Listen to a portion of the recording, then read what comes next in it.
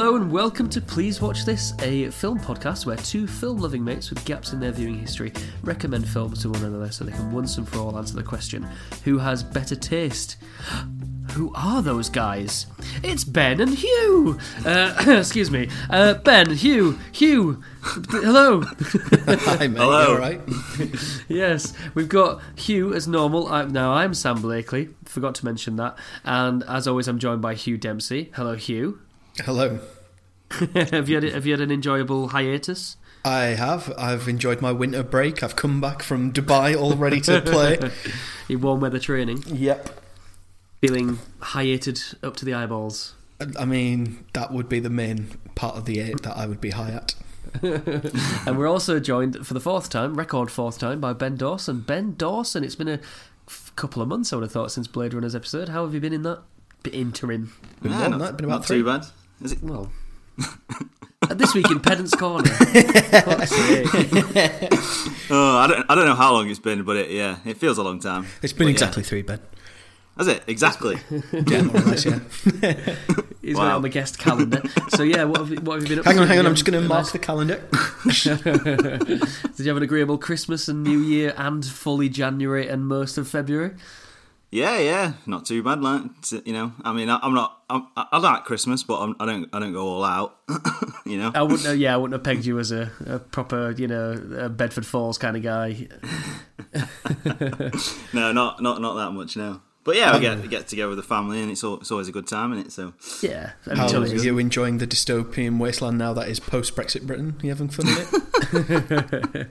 yeah, well, I don't know. I've kind of gone off politics now. I mean, Do you know what? I woke up on the 31st of January on the 1st of February, and I was like, where are the streets paved with gold? Where's my flying car? Where's the 350 billion promised to the 350 million promised each week, every day to the NHS? I was just shocked, mate.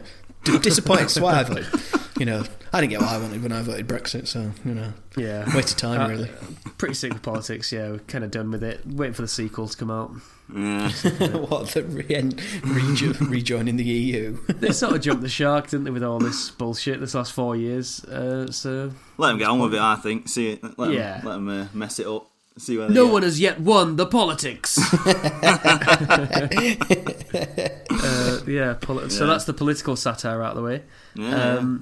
We've been watching a film this week, you listeners in Podland. We've been watching Butch Cassidy and the Sundance Kid off of 1969, directed by George Roy Hill and starring the big leads of Paul Newman and the fresh-faced Robert Redford.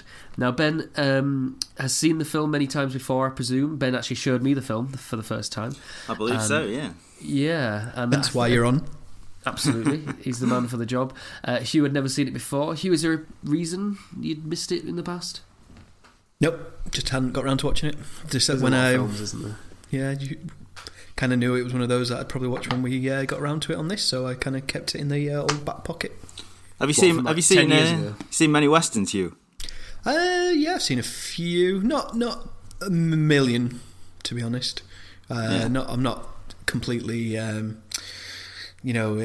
au fait with the genre entirely, but I've seen. I think I've seen The Good, the Bad, the Ugly. Obviously, now I've seen Butch Cassidy and the Sundance Kid.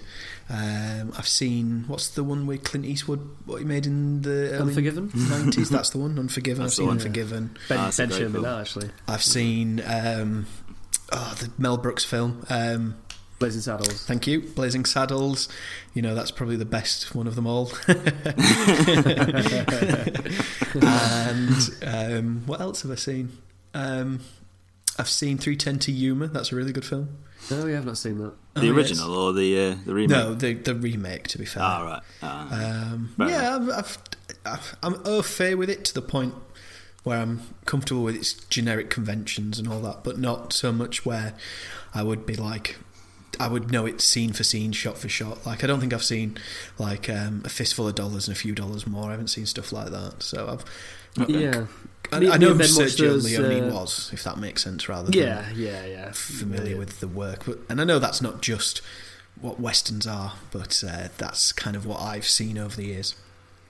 Now, Ben, you're a big Western fan. I never am. really seen many until I lived with you, I suppose. And there was that time we were living not together but not far away in Leicester, and I think 3 nights on the trot, or in the same night we watched the trilogy, the Dollars trilogy. Oh yeah, I think I remember that. Yeah. One of the rare trilogies where the third one is 10 times better than the other two, in my opinion. Yeah, the Good, the Bad and the Ugly is just one of those classics, isn't it? Like, you just can't knock, can you? I mean, yeah. The other two are still pretty decent films, but yeah, it's the Good, the Bad and the Ugly sort of stands alone, really, I think. Yeah, and then we have another entry into that pantheon of great westerns, really. I mean, I'm not a huge western guy. I've not seen High Noon. I've not seen the first original True Grit. Not seen 3:10 to Yuma. Ben, you're a big western man? I mean, I do like westerns. I like a specific type of western. I'm not a big fan of the John Wayne sort of westerns. Yeah. I do like The Searchers. I think Tarantino said that was one of his favourite films. It's pretty good, but yeah, I just find them a bit too on the nose, if you know what I mean. I think there's a term called revisionist westerns that I kind of like. That I think you could put Butch Cassidy into that category as well. Sort of like anti-heroes, sort of they go against the standard story of the good versus evil and that sort of thing. Yeah, that was a big thing in this one, really, and it's William Goldman, who I plan on talking a lot about, wrote this film. He had a big problem with that when he was trying to sell this script, and one person was interested, and they said, we can't have them. They run away. They go to Bolivia. So they said, we'll buy it if you rewrite that, and they don't run away to Bolivia. John Wayne never ran. Right. And he's like, well, this is not a John Wayne film, and it totally isn't. It's great. They spend the whole time running. Yeah, exactly. Yeah, I mean, a lot of the westerns are influenced by Japanese samurai films, which I think I've talked about being a big fan of as well. I know the Dollars trilogy is basically. The Fistful of Dollars is a remake of Akira Kurosawa film. Can't quite remember the name of it now, but yeah, it's and there's a lot of influence from that kind of genre as well. Yeah. And was it Extras? Seven's the clue. Was it for Seven Samurai and was it Magnificent Seven? No, what was it? Well, Magnificent Seven is the American version of Seven Samurai. The Western version of Seven Samurai. That's right, yeah. And Andy Millman's trying to pass himself off as a proper film buff when a proper film buff talking to him was like, I remember that now, yeah. Some people don't even know that it's a remake. And it's what? And they think it's not right. Yeah. And again, you're our Japanese guy, so we'll have to get some Japanese cinema on this bloody podcast one day. Yojimbo. That's the name of the Fistful of Dollars, Yojimbo. Have you just been Googling that? I haven't, no, it's just come to me. Yeah, that's what happens with me every week, mate. It just comes to me. It's off the top of the dome piece. So, Sam, shall we get into our usual patois? Let's get into the old patois, or patter, as we say in... proper your father? Wait, so I did that. That's for you Latin fans out there. Pater. Don't think I don't think about you. This is all bollocks. Right, so let's me and Ben talk about what actually happens in this film. To the listeners, you should know that we are fully spoilerific right from the off. Ben, do you want to take the honours of a little synopsis of what happens in the old film of ours? Yeah, well, basically, film starts kind of. What was the point? The film starts with basically the characters Butch Cassidy and Sundance Kid are already famous. They're already outlaws, being chased by the law, and they pull off a job robbing the railroad, a train, and basically the train. I think it's E.H. Harriman of Union Pacific Railroad. He sends a posse to try and stop them because he's sick of them getting robbed. Yeah, super posse. And basically, they realise that they're never going to outrun them, and it's quite a simple story, really. They decide to go to South America to get start a new life, essentially. Get away from, start a new life, and realise that they can't outrun their past, and it catches up to them really at the end, and and it ends with them being shot by the Bolivian army. Yeah, they die bloody, as that sheriff says. Exactly. That they go and tie up. Yeah, and I think a lot of it is about the future's catching up with them. Really, they're men out of their time. It's right on the turn of the century, right on the turn of the sort of 19th to 20th centuries. Which is really odd, actually. Is a sort of little fun fact that you'll see if anybody who looks into this film at all. You know, we think of the Wild West as being so long ago. This was, you know, obviously shot in the 60s, and Butch Cassidy's actual sister came to set quite a lot. That's right. Yeah, I think I read that. Yeah. I mean, the film is his so actual famous. sister. What was the age gap? Well, so she was 6 when he left.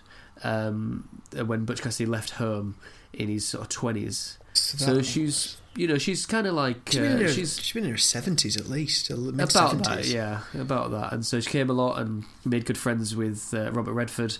And there's a whole big thing, actually. The studio wanted her to endorse the film and say, look, this is a good film, I'm a living relative. But she refused to do it until she saw a cut of the film.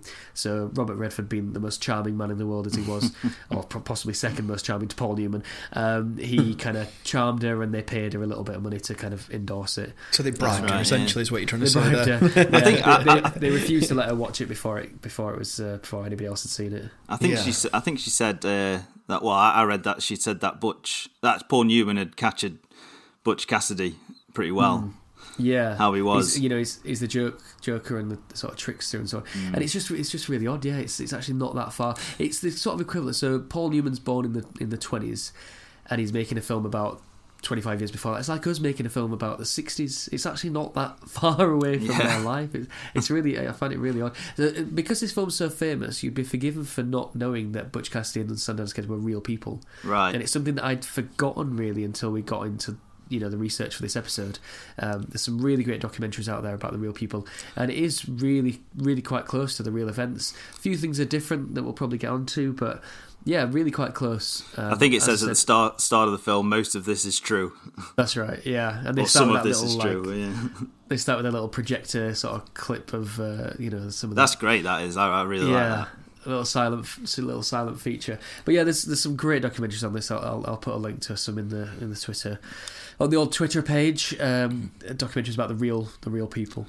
I think for me, you touched on it back there. The themes of the film for me are the fact that you can't fight progress, and basically there was a good article in The Guardian last year, because I think it was the 50-year anniversary. Right. It basically says that it shows how capitalism tamed the Wild West. Yeah, I thought that was a good line. Well, that's it. I mean, because they're robbing banks until that becomes a problem for the real money men in New York and those kind of areas, and they're not getting the money on the railway, so they go, right, well, there's a great line in this really where E.H. Harriman's paying this super posse more than they're getting from the banks. He's like, if you just paid me not to rob him, then I wouldn't rob him. I like the line. The very first scene is him going to the bank and realising actually they're getting more sophisticated in their security. I think there's a sort of sadness and nostalgia throughout the whole film, basically about like the good times and that sort of thing. I mean, even the film reel at the start harks back to old movies and how they were shown in like the 30s, old westerns. And to a viewing audience watching this film, that's not that long ago. They might have gone to those. It's weird, isn't it? They might have grown up with them if you're in your 50s, you know what I mean? Yeah, exactly, yeah, quite easily. And, Paul Newman's a little bit older than Robert Redford, and, he's talking about, being over the hill, and you can't beat time, that's a law, all this sort of stuff. So, Ben, can you get into what are the big things about this film, then? What do you love about this film? Well, the main thing that I love about this film is the script, and I know you talked about William Goldman, he's a legend.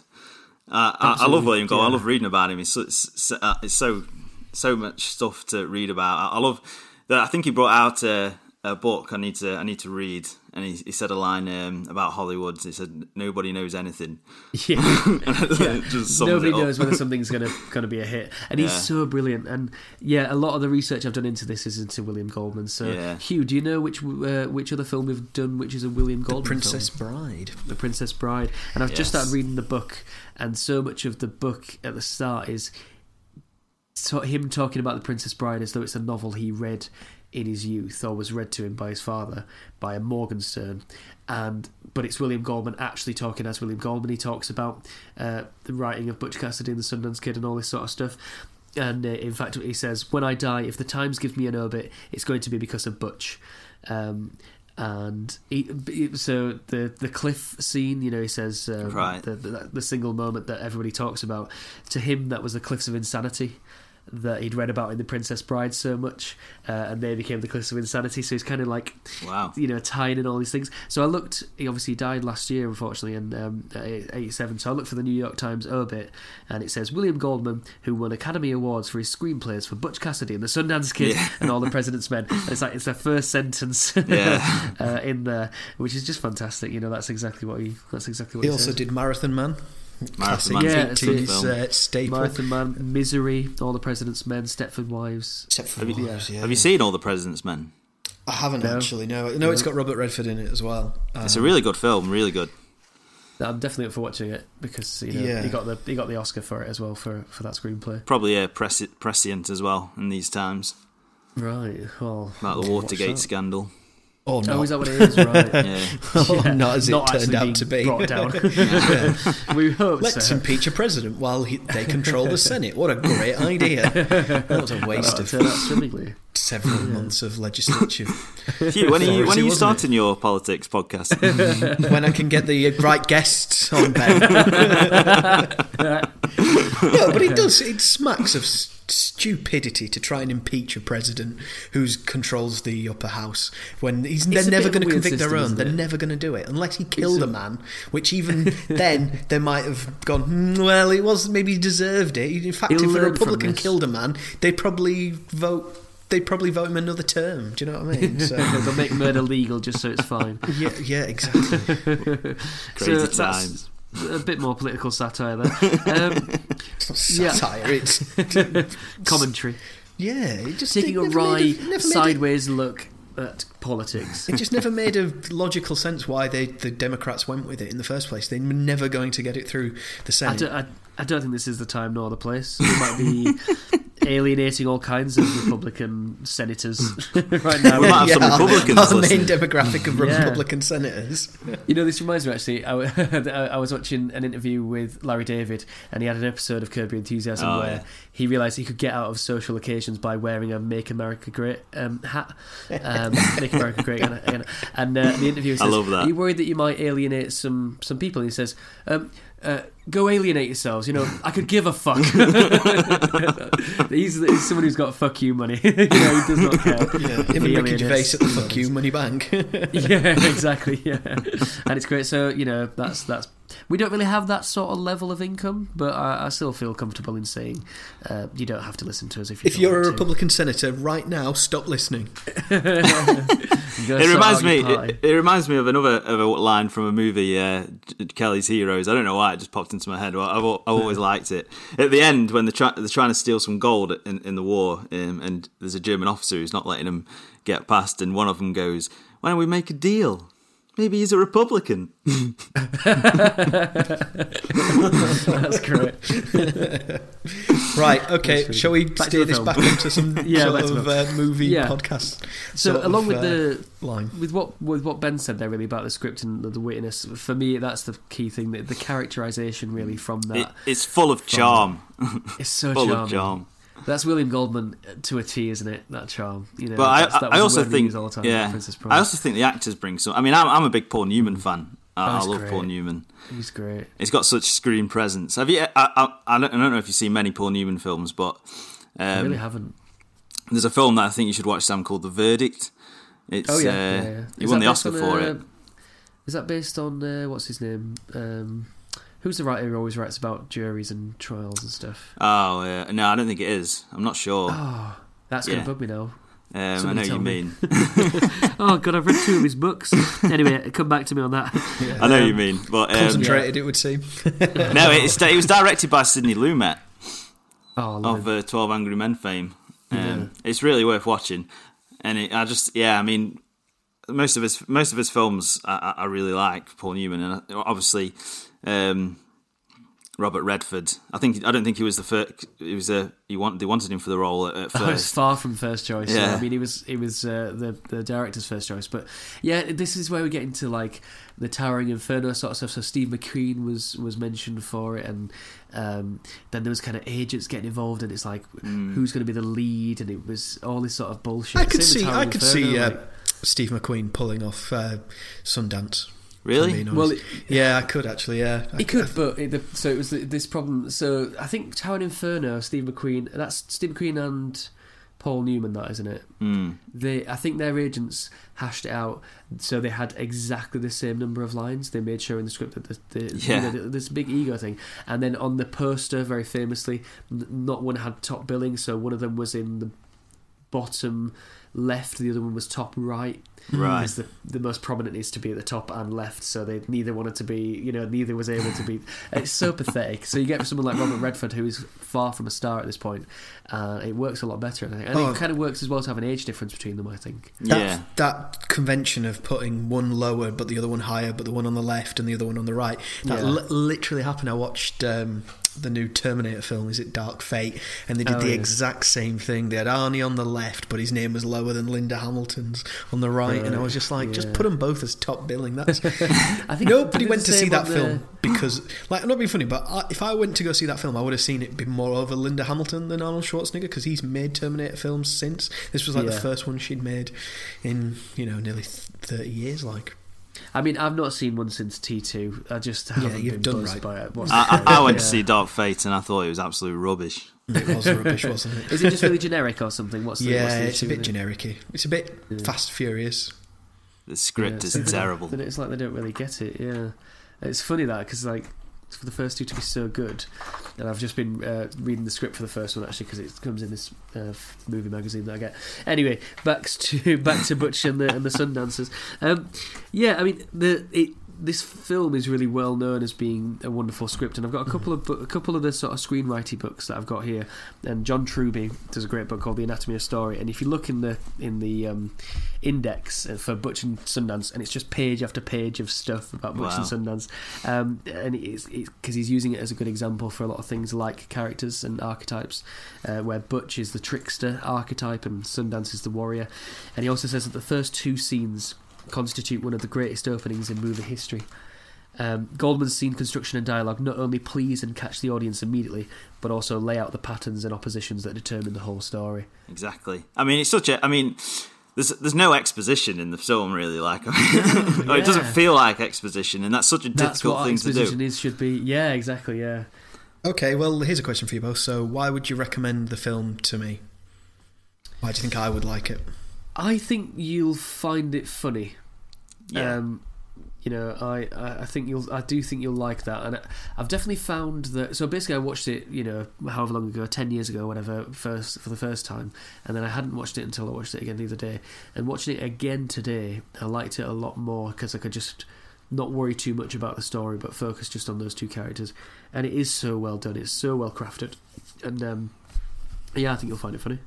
For me, one of the best things about the film is the ending as well. I think it's got a perfect ending. Yeah, it just leaves you feeling that sort of nostalgia and sadness, really, that it intended. And the last shot as well, it's really effective. Yeah, it's brilliant. And I'll tell you about this now. So there's a documentary about it, the making of, and it's an unusual documentary because it's just the director narrating the whole documentary. It's not like interviews with lots of different people. The director's narrating the whole thing, and there's a lot of talk about the last scene towards the end of the documentary, and there's this great bit. So he's been really honest the whole way through, and he's been really downbeat. I'll tell you what, I'll play this clip.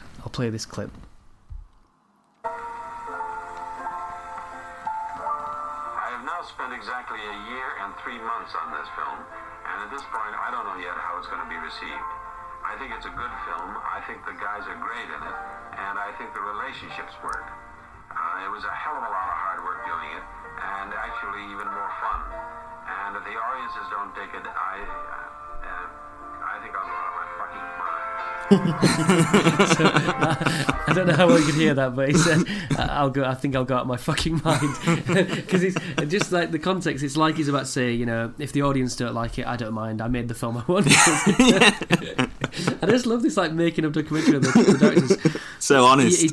He doesn't sound like he was very nice to work with, especially for Catherine Ross, but he got the best out of the film. Well, Paul Newman and Robert Redford went on to go and make The Sting with him as well. Yeah. I like that film. That's a good film as well. I've not seen that. So, is there any reason that you would maybe not think I wouldn't like? What would you think I might not like about the film? There's parts where it's a little bit slow, and I think really the main thing that I thought aged were there's 3 musical montages in the film. Yeah, I would say the exact same thing. And there's only one of them that I really like. So there's the bike scene. Really, all they wanted there was they didn't really give much for Catherine Ross to do and to build up that relationship, so they just chucked in a bit that had no dialogue with the bike. I wasn't really a fan of that scene. I thought it was a bit silly. It was too silly, and it really went on. And I remember not really taking to it, and the whole New York Coney Island thing just doesn't age very well at all. The sort of slideshow. Yeah, there's a good reason behind it though. They did have sets they could use, but the sets were for the film Hey Dolly, and that hadn't come out yet, so they weren't allowed to show them at those sets. So they kind of superimposed. A kind of a neat idea, but the music is all a bit outdated, I think. Anything else you think Hugh might not like? I think I read a review. I think it was in the same article in The Guardian where it says the script dances on the edge of glib. And it almost becomes nearly like a parody of a Western. I think when they first did some screenings, they had to cut out some jokes because it was a bit too much, make it a bit more serious. It's funny you say that. Robert Redford in an interview said that he thought that Hill, the director, was what made the film great, and that the script was too jerky. Right. You know, I think William Goldman said that a lot was down to the direction of Hill. Right. Because it does kind of. I mean, especially the ending. It does dance on the edge of glib, but it doesn't go full parody. I think it has got a fine balance of seriousness and comedy. Yeah, because that scene is really comic when they're talking about Australia and those things, and on the page would be a bit humorous, but the fact that they know that they're going to die there. Yeah. It's gallows humour, isn't it? It's gallows humour, and at no point are they really acknowledging it outwardly, but and that's perfectly encapsulated as their relationship with these characters. Rightio. So yeah, we'll see what Hugh thinks. Join us after the break, people, and where we're going to get Hugh's views.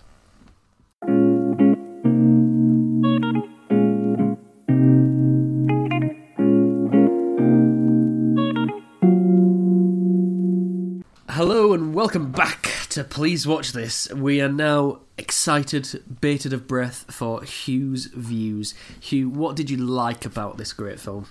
So, as you've already mentioned, what I really liked about this film was William Goldman's dialogue. It's what sets this film apart from other westerns of its time. I think this is the crux of the reason why this film is so famous, is because it doesn't lionize the West in the same way that a lot of these famous Western films, like all the John Wayne films, all the spaghetti westerns, it tries to be more realistic in its depiction of what this was like for this gang, and 2 normal people who just happen to be outlaws, and one of them just happens to be a half decent gunslinger, but ultimately they're just 2 wisecracking guys trying to make their way in the world. Right. If that makes sense. It's not Cowboys v Indians, is it? Which is the worst type. No. And as you both said, it's set at the end of the Western period in American history, where it was the capitalism and civilization was catching up to this. Taking the wild out of the West, essentially. It is its own thing. Robert Redford's great. Paul Newman, who's an actor who I'm obviously I've heard of the name, but I hadn't really seen. I can't remember anything of his I'd seen before, so I was kind of getting used to him. Catherine Ross does her best in this film. I think that character. One criticism I'll have of it is that she is underdeveloped a little bit. I would have liked to have seen more of her in this film, but it is Butch Cassidy and the Sundance Kid, so that is the main thrust of it. What else did I like? I love there's this film. It's like, we mentioned on previous episodes, like it teaches you how to watch the film in the first 10 minutes. We were saying about good films teach you how to watch what's coming up. You're supposed to watch it with a wry smile.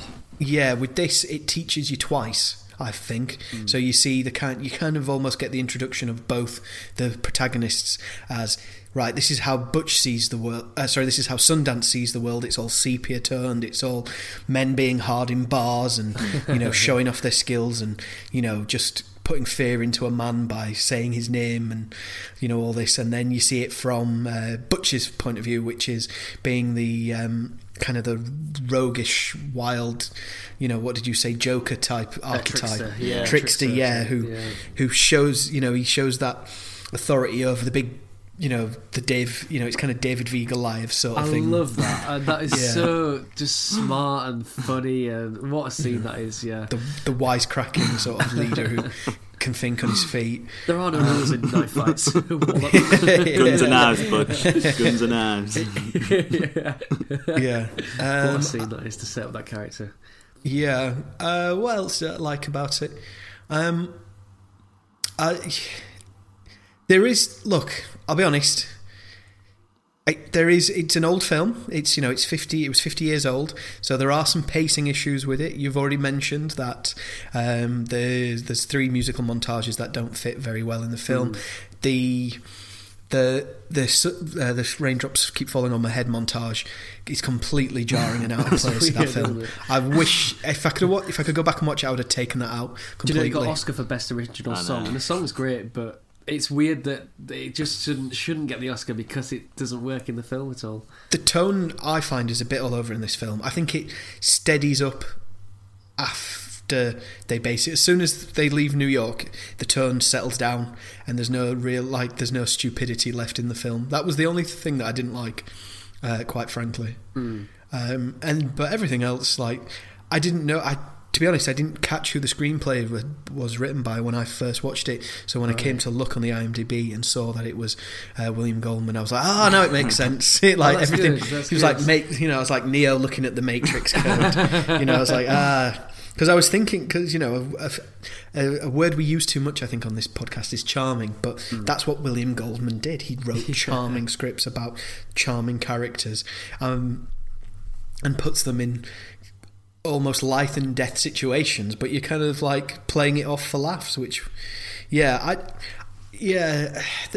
mean, does it go over into the Marvel realm of bathos or bathos, of undercutting the seriousness of a scene, do you think, or does it find that line? I think it can a little bit, a tiny bit. There's certain things that they tell each other throughout the course of the film where it's you spend hours and hours and years with this person and you didn't know he could swim. Do you know that's never come up before? Yeah, they don't even know each other's real name until the first 20 minutes of the film, and I think that's comes with the territory of they're outlaws. They're outlaws, yeah. Yeah, I think now I don't, like you two have said about the montage in New York, I can see why they did that. They just didn't have a budget. If this film was made today, that would have been half the film set in early 20th century New York, because it would have been a place you wanted to see Butch Cassidy and the Sundance Kid inhabit, but because they couldn't physically show it at that time, they had to just play it off as something I said, unimportant. they actually did have the sets, and they actually were very filming forgiving some of things this for it, but those sets were being used for a film that wasn't due to come out for another couple of months, so they weren't given permission to use them. I mean, what did you think generally of the sets and the locations? I liked they were good. They were of the time. Do you know what I mean? If they, those sets back in the 60s and 50s and things like that, they looked like sets. The outside locations though were amazing. The train, when the train explodes, that scene is fantastic. Do you know what? Since we're talking about scenes and things like that, should we get into favourite scenes? Let's do it. Do you want to, as the sort of the recommendee, do you want to give us your favourite scene first? Yeah, I will. So my favourite scene of the film, Oh, I'm torn between the first two scenes and the first train robbery. It is great. It's the gentleman robber, gentleman thief. Yeah, like. Yeah. There's no one else I'd like to be robbed by than you. But it's E.H. Harriman, Yeah, it's like, Woodcock, is that you in the second one? Whatever he's paying you, it ain't enough. Yeah, I'd have to. You want to have more respect for me? I'm torn. I don't know which one's my favourite. I think I like the fight the best. Although in the second, even in the second train robbery, just how unexpected that explosion is brilliant. I have to say, the money raining from the sky. Yeah, I was gonna, how many stuntmen died during that scene? Yeah, it's the sort of time of having very little, not enough protocol. And in fact, when they're in Bolivia, and he's going between the two horses, and the horses fall because they've been shot. They're using a technique. It explains it in the making of. They use a technique that's not legal in America anymore. And he says, they've basically got this wire that goes up the legs of the horse that they just pull kind of instantly. And he says, there is a chance it could break the animal's neck, but in this case, the animal's fine. Christ. Yeah. And they do seem to, and like Robert Redford did his own stunt, so he's actually running along the train, which is nuts. Paul Newman said, "It looked really dangerous." Yeah, no need to be a hero. I don't want to lose a co-star. I bet that's not as dangerous as you think. Look at all the people who do it all around the world. Let's see what you can do. Oh dear. Oh dear. Look, health and safety got mad, mate. He's not even wearing a high vis. It's nuts. Yeah, but you see people on trains in like India and places like that on top of trains all the time. No, well,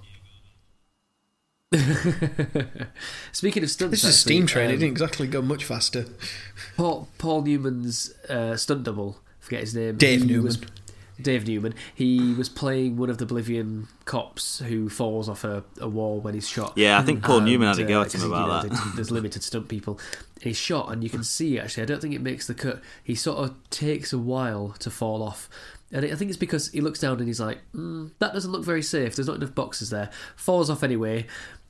Breaks his pelvis. He's out for 3 months. I mean, they are crazy. Proper nut jobs, aren't they? These stuff, and it's a fantastic line of work. Yeah, but I think I'm going to go with, as in terms of my favourite scene, I'm going to go with a fight, because it's just.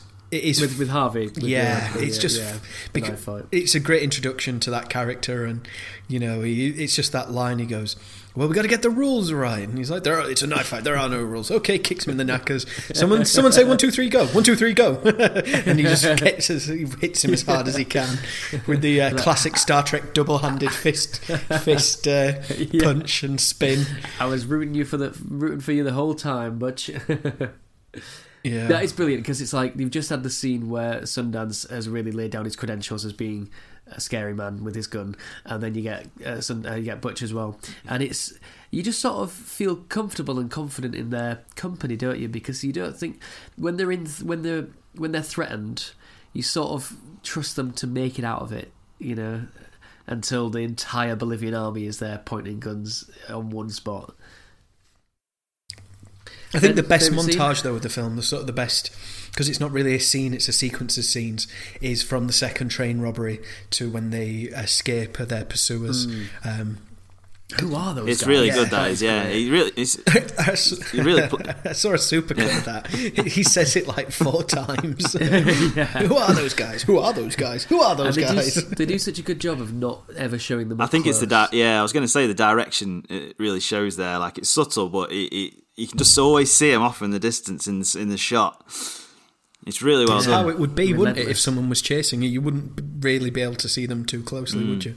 Yeah, and I'm glad the camera could pan and could zoom and get them all like looking scary, but the mystery is much worse, because they're supposed to be they're like these robotic just machines who won't stop and can track anything, aren't they? So you can't humanise them really. Like something we alluded to earlier, they're like Terminators. They're like Terminators, yeah, or what's the name in Hunt for the Wilder People? You know, they won't stop. I can't remember the character's name. Yeah, speeding, kicking, biting stuff, throwing stuff. Real bad egg. Real bad egg. So Ben, what's your favourite scene, my friend? I think most of my favourite scenes are towards the second half of the film. Like, I really love the scene where they just arrived in Bolivia. And Sundance is kicking off. I love the way he starts like stuttering because he's that mad. Like when Butch realises he was born in New Jersey, and he was just like, the whole weight of stuff that you've done. And he just like, people could travel from hundreds of miles to come to this part of Bolivia. And he's like, this is probably just. What if it's all like this? This is probably just a bad part of Bolivia. And he goes, how do you know this? Yeah, because he's like the dreamer, and he's a trickster, and so when they're talking about Australia, he's like, how are the banks in Australia? Easy, ripe and luscious. And he's like, you don't know about the banks in Australia. Yeah, I mean, another scene I really like is, I think it's like a pivotal point in the film when they've just taken the jobs to try and go straight, and they're trying to get the money back.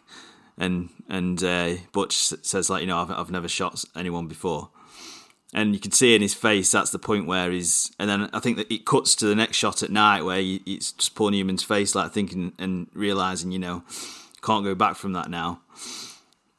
Yeah. And then that obviously goes on to my favourite scene, which is the ending. I just think it's amazing. It's so good, and their little conversation in that little nook before, as always happens. I'm watching it right now, and I've just got to that scene. Yeah, and what a way to end the film. Yeah, what is it about that? Yeah, do you quite like an ambiguous, not ambiguous really, is it? But you know, you like an ending that's not. I love the way the gunshots just build up until like when they go back in and they just gunshot after gunshot after gunshot. I mean, yeah. Hugh, what did you think of the ending? Yeah, it was okay.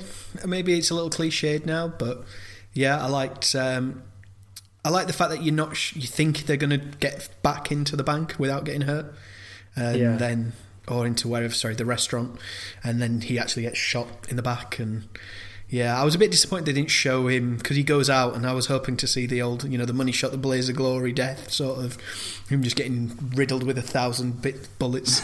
I was a bit surprised that they didn't show that, but it's a bit like Blackadder Goes Forth. You know, the original cut they had where they just die, and it looks so crap, and so they rush job, last minute editor stays in it and pulls an all-nighter. Just fades to poppy fields, you know, and it's one of the best endings of a sitcom episode. Definitely. Probably it's ever. got a similar feel, definitely, yeah. I never thought of that before. I've got a quick question for you both, though. So how many men did Sundance brutally murder with his pistol? Ooh. Wow. Do you know the number? I counted it out, yep. I went. Oh, you counted it? Yeah. Not even IMDb trivia. Wow. I mean, it's got to be 35. No, it's not. It's not as many as that, but he is like a dead eye in this situation. Yeah. It's dazzling, isn't it? A little 20. lower. All right. I'll give you both one 17. more guess. Nope. 17. Ben. 18. No, not far off though. He brutally murders 14 members of the Bolivian military. Wow. Yeah. And they kill each of whom have a family and dreams and hopes and ambitions, and we're rooting for the guys shooting them in cold blood. Yep. You know, they're just doing their job, you know, protecting the citizens and property and businesses of Bolivia.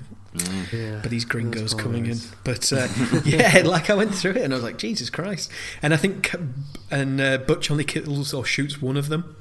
So they kill 15 or they wound mortally or wound 15, and 14 of those are Sundance. Wow.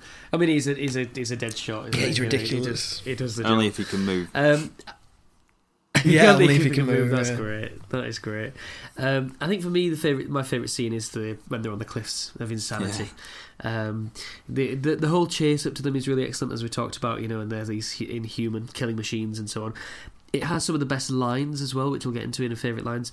Their conflict of character types is never more pronounced than it is there. You know, in terms of like Butch wants to fight, and Sundance wants to fight, and Butch wants to trick his way out of it, basically. And then they run away, which is it's a subversion of the genre. It sort of encapsulates everything great about this movie: the dialogue, the characterization, and the sort of unconventional story. I think the best use of the bathos, though, that you run about in this film is when they try and join the army to go and fight in the Spanish War, and the guy's just like, they're not going to let you join. They're not. That's not how it works anymore. I love the line He's from like, that. Trust my legs. You didn't even have the decency to draw your guns. Yeah, and it's like, the delusion that they have, where it's like, oh, you don't even have to make us officers. Yeah. It's like, what? Yeah. Of course they're not going to. We're not in a strong negotiating position right now. Yeah. Yeah. Although watching it, you'd be like, well, Butch probably would make quite a good officer, because he'd kind of be quite tricky, and he would look after. He's already shown that he can lead men, but it's just they're not going to allow him to do that. No, and obviously, they're not going to give him an official rifle and set him off. Yeah, although it probably would have been the best compromise for everyone. I think. Well, when he tried to turn straight, though, they killed 5 or 6 guys. Well, we've gone straight. What'll we try now? So maybe not. Well, that's it. That's great, isn't it? As well, that when he does turn straight, he ends up hurting people. Yeah, more than he would have done otherwise. So we get into favourite lines then. 1, 2, 3, go. Go. Do you want to start off that carousel, Hugh? Yes. So my favourite line in this film is simply, "This is no time for bravery. I'll let you go." It's like something out of a Mel Brooks film, or Airplane, or something. And then he realises why it has to be him, and what is it? Yeah. Something like, why do I have to? You be know so I'm right, smart don't you? all the time? Yeah. That's great. Yeah, that's. How about you, Ben? I think the funniest line for me is when they're running away, or they're trying to get out of being hunted down, and they've been going all over the place, and they said they can't follow us, and he goes, "I don't know where we've been, and I've just been there." I also like the line. I like the line where when they just got into Bolivia and Sundance is kicking off, and Butch goes, "Jesus, a few dark clouds appear on your eyes, and you just go to pieces, don't you?" That's great. Yeah, that's the conflict of their personality styles, isn't it? Because he's somebody. Basically, this is Del Boy and Rodney Potter, like 20 years before that. It pretty much is, yeah. The sort of dreamer, not 20 years, dreamer. it's like 10. Or 15, 10, 15. No, it's like, this is 69. I think that started in, 79, 80? So it's like 10 years, yeah. Yeah, it's not how old you are, Sam? Way too old. But yeah, they got the dreamer and the realist, I think, in that case. Yeah. Okay. For me, I think my favourite line is where, again, it's on the Cliffs of Insanity scene, and when he says, "I can't swim," he's been convincing him, "Let's jump." "I can't swim." "Are you crazy? The fall will probably kill you." And he's the one trying to convince him to do the fall. I just think that's just great, and I really like, again, another little character moment when he says, I've forgotten. Basically, Sundance isn't talking, and he says one thing, and he says, "How come you're so talkative?" "Just naturally gabby, I guess." It's like his first line. There is another line that I like where I can't remember it specifically, which doesn't help for a podcast that I'm making, but it's when they're holed up in the saloon, and they send out the owner to distract the posse that's going after them. And what does he say? He says something like, says, "I'd believe him." If he told me I'd just gone that way, I'd believe him. Yeah, that's it. Yeah, that's the line. Yeah, that's a great scene. That is, yeah, it's great because it just adds a little bit of character to an unconsequential character, really, doesn't it? Yeah. It's that. Yeah. It's like, oh well, yeah, you could imagine that person. That's the strength, I think, of Goldman's writing. Yeah, you can tell it's a good indicator of how good a script is and how good a show is when the side characters have these rich histories. Like the guy they work for in Bolivia to go collect the money and bring it back up the hill. Great. I'd watch a film about that guy and these 10 years in Bolivia. Morons. I'm working with morons. They're not going to rob us going down the mountain. We've got no money going down the mountain. And they just look at each other like, "Oh yeah, he's right." Yeah, he's someone like Wallace Shawn could have played that role. I thought, if it was 10 years later, it probably would have been him. There's a line I like as well when they're trying to learn Spanish, and and they're in bed, and she goes over and goes to Butch, what about, he goes, what are you doing? He goes, nothing. He goes, what the hell else is there to do here? And he's up in the safe, and he has to get his crib sheet out, and he's very impressed. He's like teacher's pet. He loves being the one that's actually trying. Yeah, that's great. Well, let's find out. So we're going to have a little break now. When we come back, we're going to find out what Hugh's rating is, what the critics thought. Should we do what Ben's rating was as well? We'll get Ben's rating, of course, and we'll have a little bit of what we might call a quiz. A little bit of a quiz. Ooh. Yeah, so join us after that break, ladies and gents.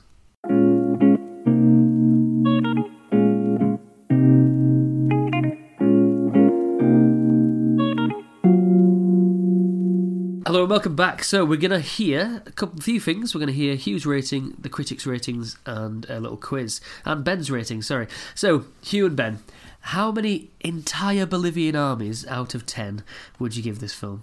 Hugh first. Ooh, I would give it maybe 7 divisions of Bolivian armies. Only 7, really? Maybe 7, maybe an 8 for the dialogue. Yeah, I still think it's hard to look. It's always hard to look a film that's 50 years old and not to see its flaws front and centre sometimes because of the modern developments of camera technique, of stunt work, of acting craft. That these things have just slowly improved over the years. But then you wouldn't get great scripts in films.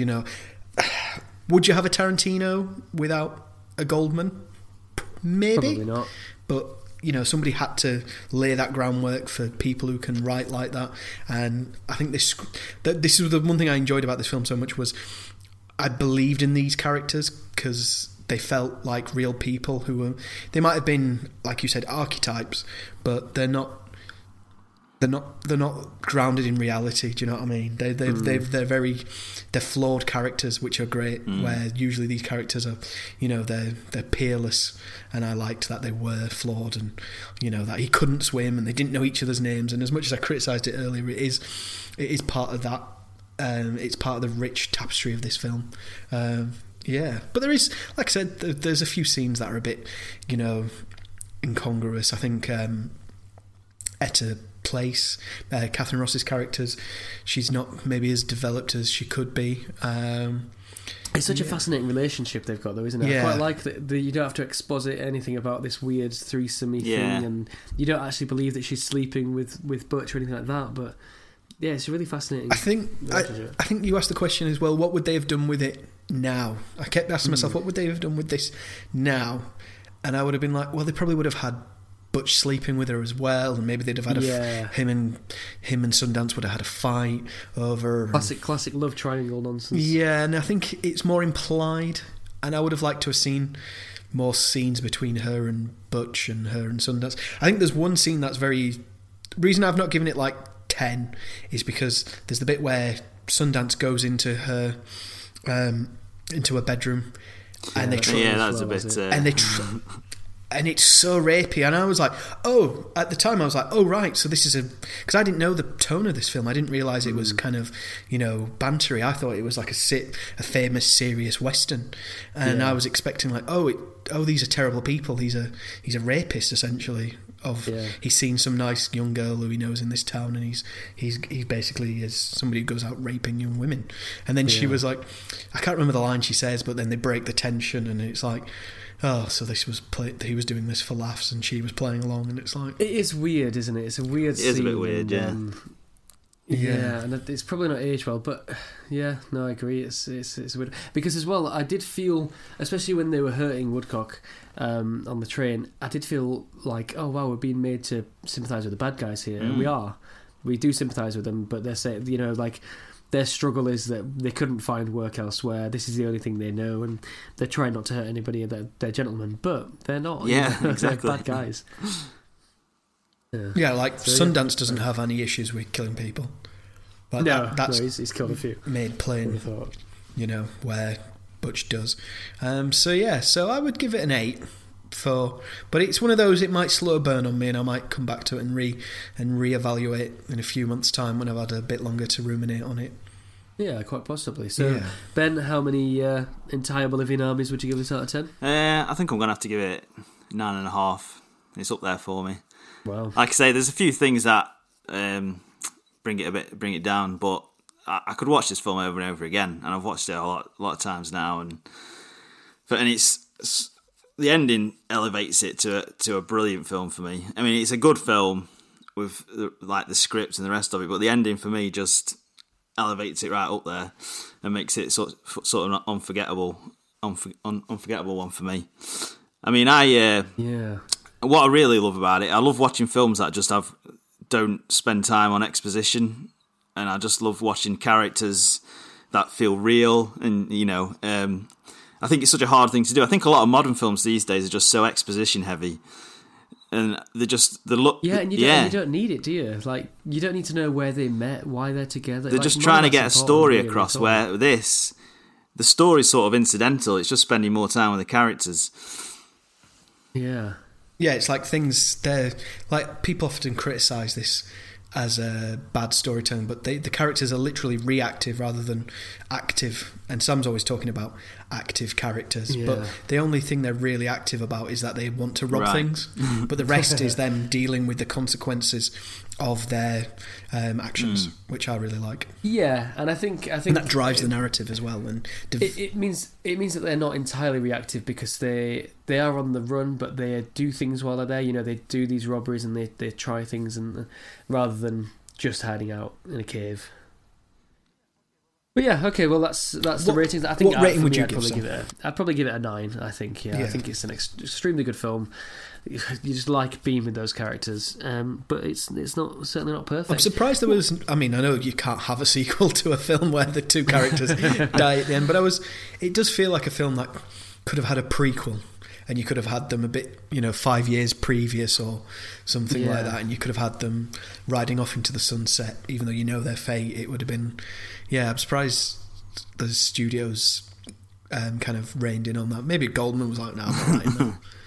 Yeah, it would have been just another one of those cash-ins, I think, wouldn't it? And I'm glad they didn't really. Hollywood cashing in on a famous bit of film property. That's not like them. Seems very unlikely. Yeah, they're usually such purists. Yeah. So artists with those before ratings, capitalists, aren't they? With those ratings in mind, what do you think the Metacritic score would be? Oh, well, it's one of these like famous films, so I expect like 8.5, 9. What do you think, Ben? Or do you know? Well, I do know that the critics weren't a fan of it when it first came out. Really? Yeah, it got slated. What? The audience loved it, but is it because it's so different to any other like Western at the time? Was that the problem?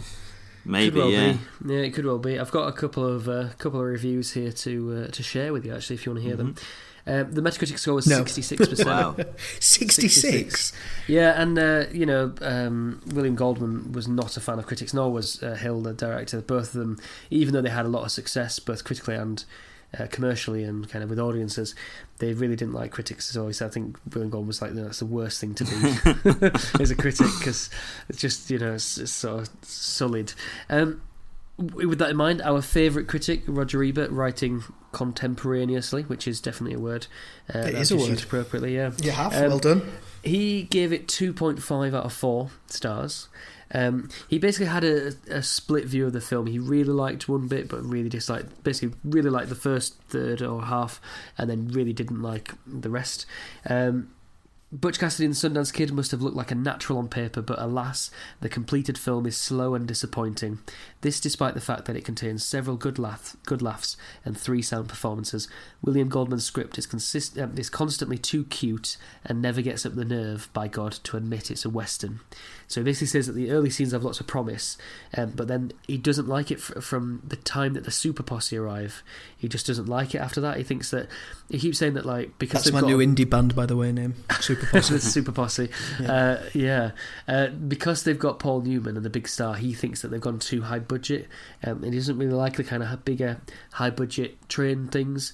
So when they're on that chase, he talks about how It goes on and on and on until we've long since forgotten how well the movie started and are desperately wondering if they'll ever get finished riding up and down those endless hills, and once bogged down, the movie never recovers. I guess he's really comparing it to other westerns at the time, really, isn't he? Yeah, and that must be a big part of it. Do you think it's before its time? Maybe, yeah. Oh yeah, it's definitely before its time. I think that's why it's endured so long, because nothing endures that long without it feeling contemporary to everyone at every period. Yeah. Like, there was stuff I was watching in that going, that is a modern film. Yeah. You know, it's in a modern adaptation. Yeah, they're it holds up better than John Wayne, I think.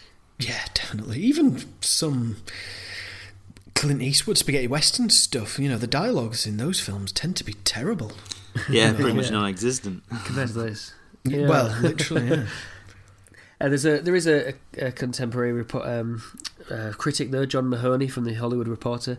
According to Metacritic, he gave it 100%. He said Butch Cassidy and the Sundance Kid has both William Goldman's justly expensive screenplay. It was expensive. It was a record at the time, $400,000 that they paid for it, which in today's money is nearly $3 million. Worth every penny, though. No, it really is, and he hadn't had a hit before it or anything. He'd written novels, but this was his first screenplay they sold. It's pretty good, and nobody wanted it the first time round. He said nobody wanted it. I took it back, made no changes to it, put it out there again, and then everybody wanted it, and it was a famous bidding war for it. So he's just the expensive screenplay and 2 stars who could not be better fitted to the realisation of the title roles. Thus inspired, director George Roy Hill's intelligence and craft have never been so clearly and confidently manifest in bringing to the screen the aggregate virtues of the ingredients. So some did love it at the time, which is good, which is very pleasing. I'm surprised Ebert didn't like it. That really does come as a shock. He usually gets a film when it's good. It's interesting. I wonder. In fact, I never looked for this. I wonder if he revised his. Yeah, I'd have looked for that. I don't think he did. Think he did. Right. But he definitely missed the mark. Yeah. Maybe just. I can understand how he could expect it to hold it to a higher expectation.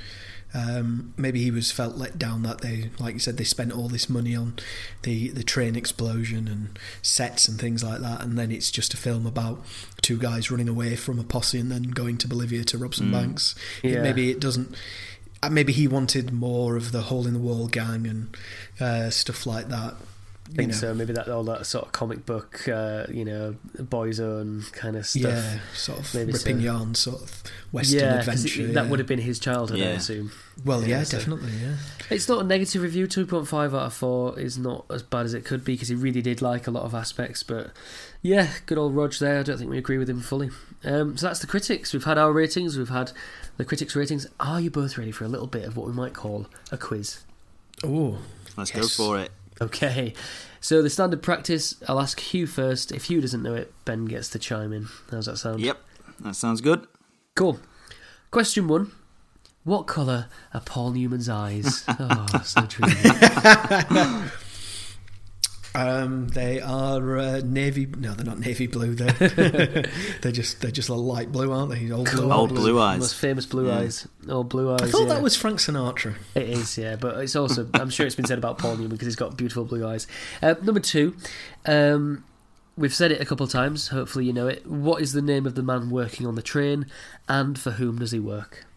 So the man on the train is called Woodcock. You might not have been, but it sounded just then like you were looking through your notes. No, I'm trying. I felt like I could pick that up by the sound. I want you to close your notes right now. I'm not looking at my notes. I'm not cheating. Okay, so tell us. Sorry, who was he? So it's Woodcock. So it's Woodcock on the train, and he works for E. something Herman. Oh, I know so close. Yeah, for what is it? E.G. Herman. It's E.H. Harriman of Union Pacific Railroad. Harriman, that's it. Harriman, a real person. Really? Certainly. He was actually the guy who actually set up a super posse to actually go. Did he actually? Sundance, yeah. And what's really interesting actually is that there's plenty of theories that said that actually they didn't necessarily die in Bolivia. If they on that island with Elvis. So the official story is that it was only like 3 men who went and killed them rather than the entire Bolivian army. But yeah, some have said that there was maybe not a death certificate. Somebody turned up in a morgue or something like that who could well have been Sundance. Right. but it's all shrouded in mystery and all that sort of stuff. So, but they probably died, but there's no confirmation. Number 3. This is a sort of question that I think you know I'm going to ask. What are Butch and Sundance's real names? Oh, Christ.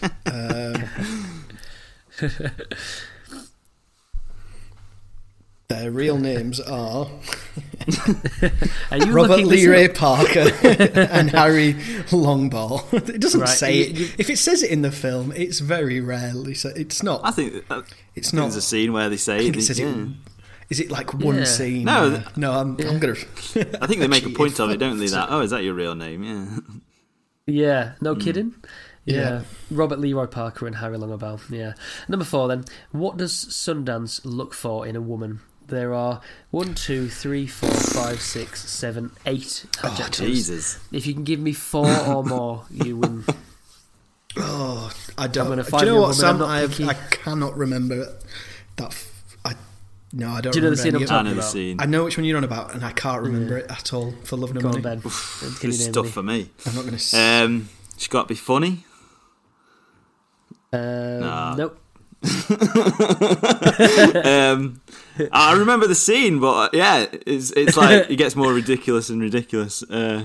She's practically like the perfect woman by the end of it, isn't she? I'm not picky. She just has to be smart, pretty, sweet, gentle and tender and refined, lovely and carefree. Wow. And he wonders why I write down some like answers in this podcast. And he's asking questions like this. And finally, because there are 7 questions, but there's 5 that are on screen. The other 2 are just one of the fun fact kind of questions. Yeah. So question 5: what's the name of the gang that Butch and Sundance lead? Hole in the Wall Gang. Hole in the Wall Gang, yeah, absolutely. Which is what Paul Newman called his charity, which is quite lovely. So you did. A fair to middling this week. Fair to middling, I would say. Yeah. Here's 2 extra questions then that I'm not expecting you to know because they weren't on screen. But, I'll ask them for a laugh. Number 1, how many years older is Paul Newman than Robert Redford? What's the age gap? Oh, I looked this up when I was watching the film. I'm trying to remember the number. It's about... I think it's about 15, 16. Ben, what do you think? I have no idea. I'd go for 20, maybe. I think Redford was about 30 when he made this, and I think Newman was about 46. What did you say? I said about 20, but I'm wrong, I think that's a bit too much. Didn't say yes. It's 11 years. Wow. So, 11? Oh. Yeah, so Newman was born in 25, so he'd have been about, sort of early 40s, 43, 44, and Redford was born in 36, so he would have been, about 30 when they started. Just over 30 when they started. And this is an impossible question unless you know the answer, basically. Which future husband of Catherine Ross made his film debut in this film? Oh, Sam Elliott. Yeah, Sam Elliott. Sam Elliott's in this film. He plays card player number 2. His nose is on screen for about 7 seconds. Wow. It's in the in Sundance's first scene when he's being accused of cheating. It's the other guy who's playing. I knew that. I knew that because I was reading about Catherine Ross and how she got sent off the set and she ended up marrying the cinematographer, and then it said how she married Sam Elliott after that. That's great. Yeah. She was sent off the set because she filled in as a 4th a camera operator, I think, or something, and the director was not happy about that, so he kind of banned her from set when she wasn't working. She hated him when they filmed the bicycle scene. That was her favourite scene because it was a second unit director, so she didn't have to work with him. What is it? Just like stone cold misogyny? It seems a bit misogyny, and it's or is it that whole? Sorry to interrupt, but is it that whole kind of American union thing where it's like, no, you can't do that because you're not in the union, so you're not allowed to use that equipment? See, I don't think he'd have said it to Robert Redford. It definitely, there's a lot of misogyny, and it was in the making of documentary when he's talking about the appeal of Catherine Ross.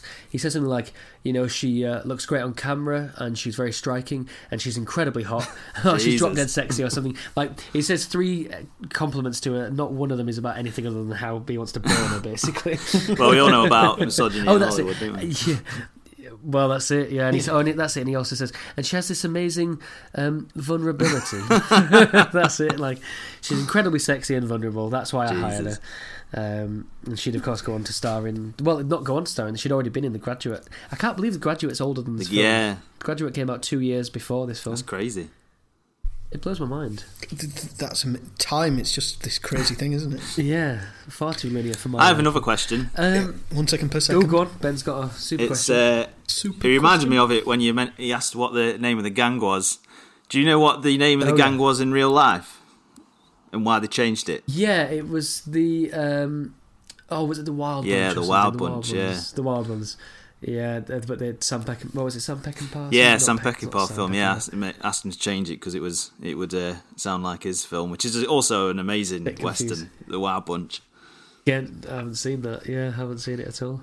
I mean, I didn't know because what we tend to do for stuff like this is, especially if it's like historical stuff, tend to try and keep away from stuff on the internet, so you don't get it like crossed, sort of like diluted until we do the podcast. Yeah, that makes sense. I can I'll now go happily learn all about Butch Cassidy and Sundance Kid. All I did was Google their names because I knew Sam would ask. Yeah, you were using your "I'm googling something" voice when you got to those, which is understandable. Not very easy.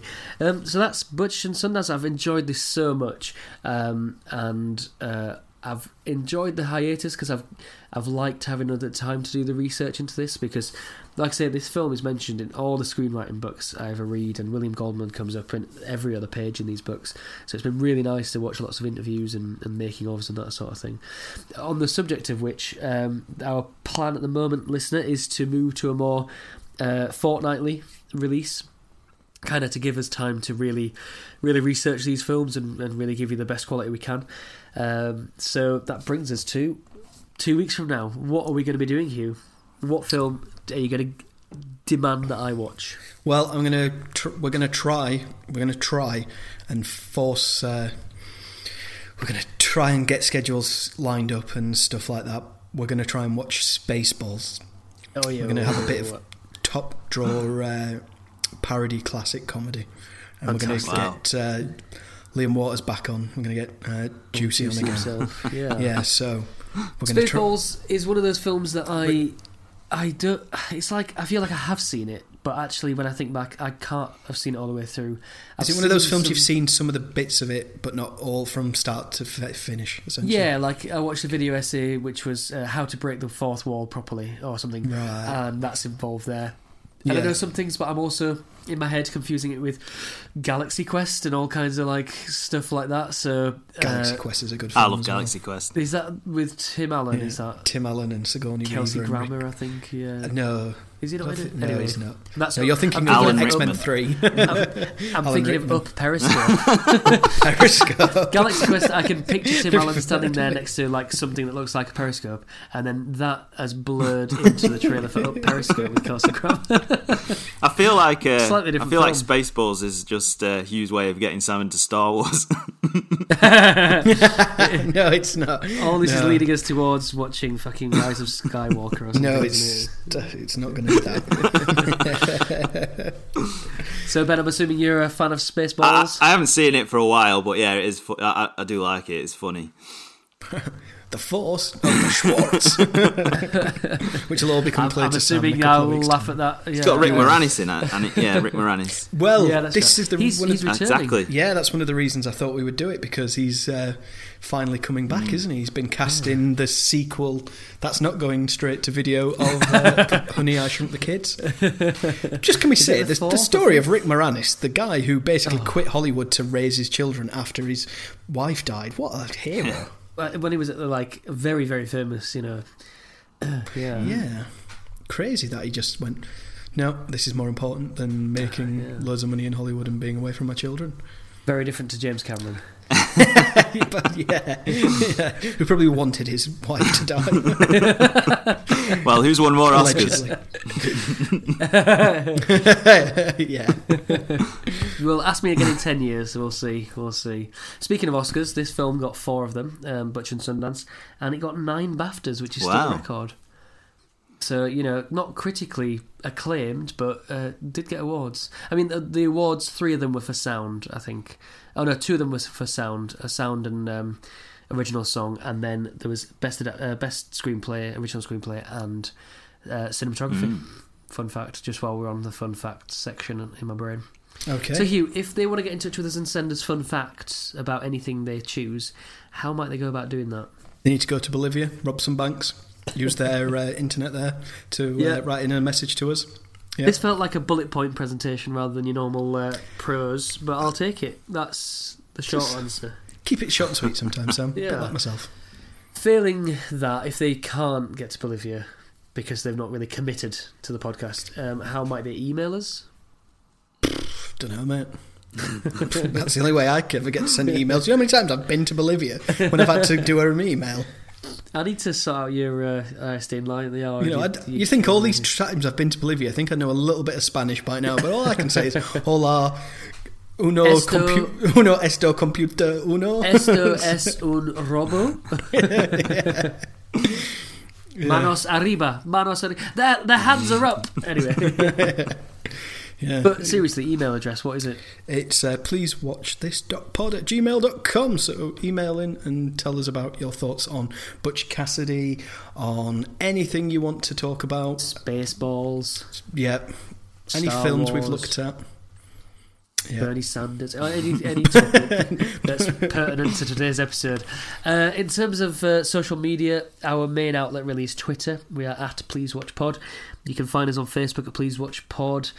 We're sort of on Reddit technically, and we're now on the YouTube. So get in touch with us on any of those mediums. Yeah. Ben, mediums. As always, it's been a pleasure. It's also been a pleasure for me. More yours than mine.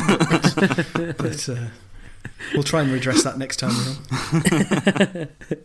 It's been a privilege, Ben. We appreciate you coming back, and look forward to getting you on for maybe another horror back to type. Yeah, sounds good. No, we've got to get him on for like a Japanese or a Korean film. That's what we need to do next. Yeah. Get through Ben's area of expertise. Maybe Parasite. I've heard that's in the news. Yes. Neither me nor Ben have seen what, it. coronavirus? Neither me nor Hugh have seen it. That's racist. Right, what? So... How's it racist? It was a very good observational joke, I'll have you find. I'll explain it to you later. I look forward to it. Well, listeners, we love you oh so much, and we look forward to talking at you next time. Yeah, take care. Bye.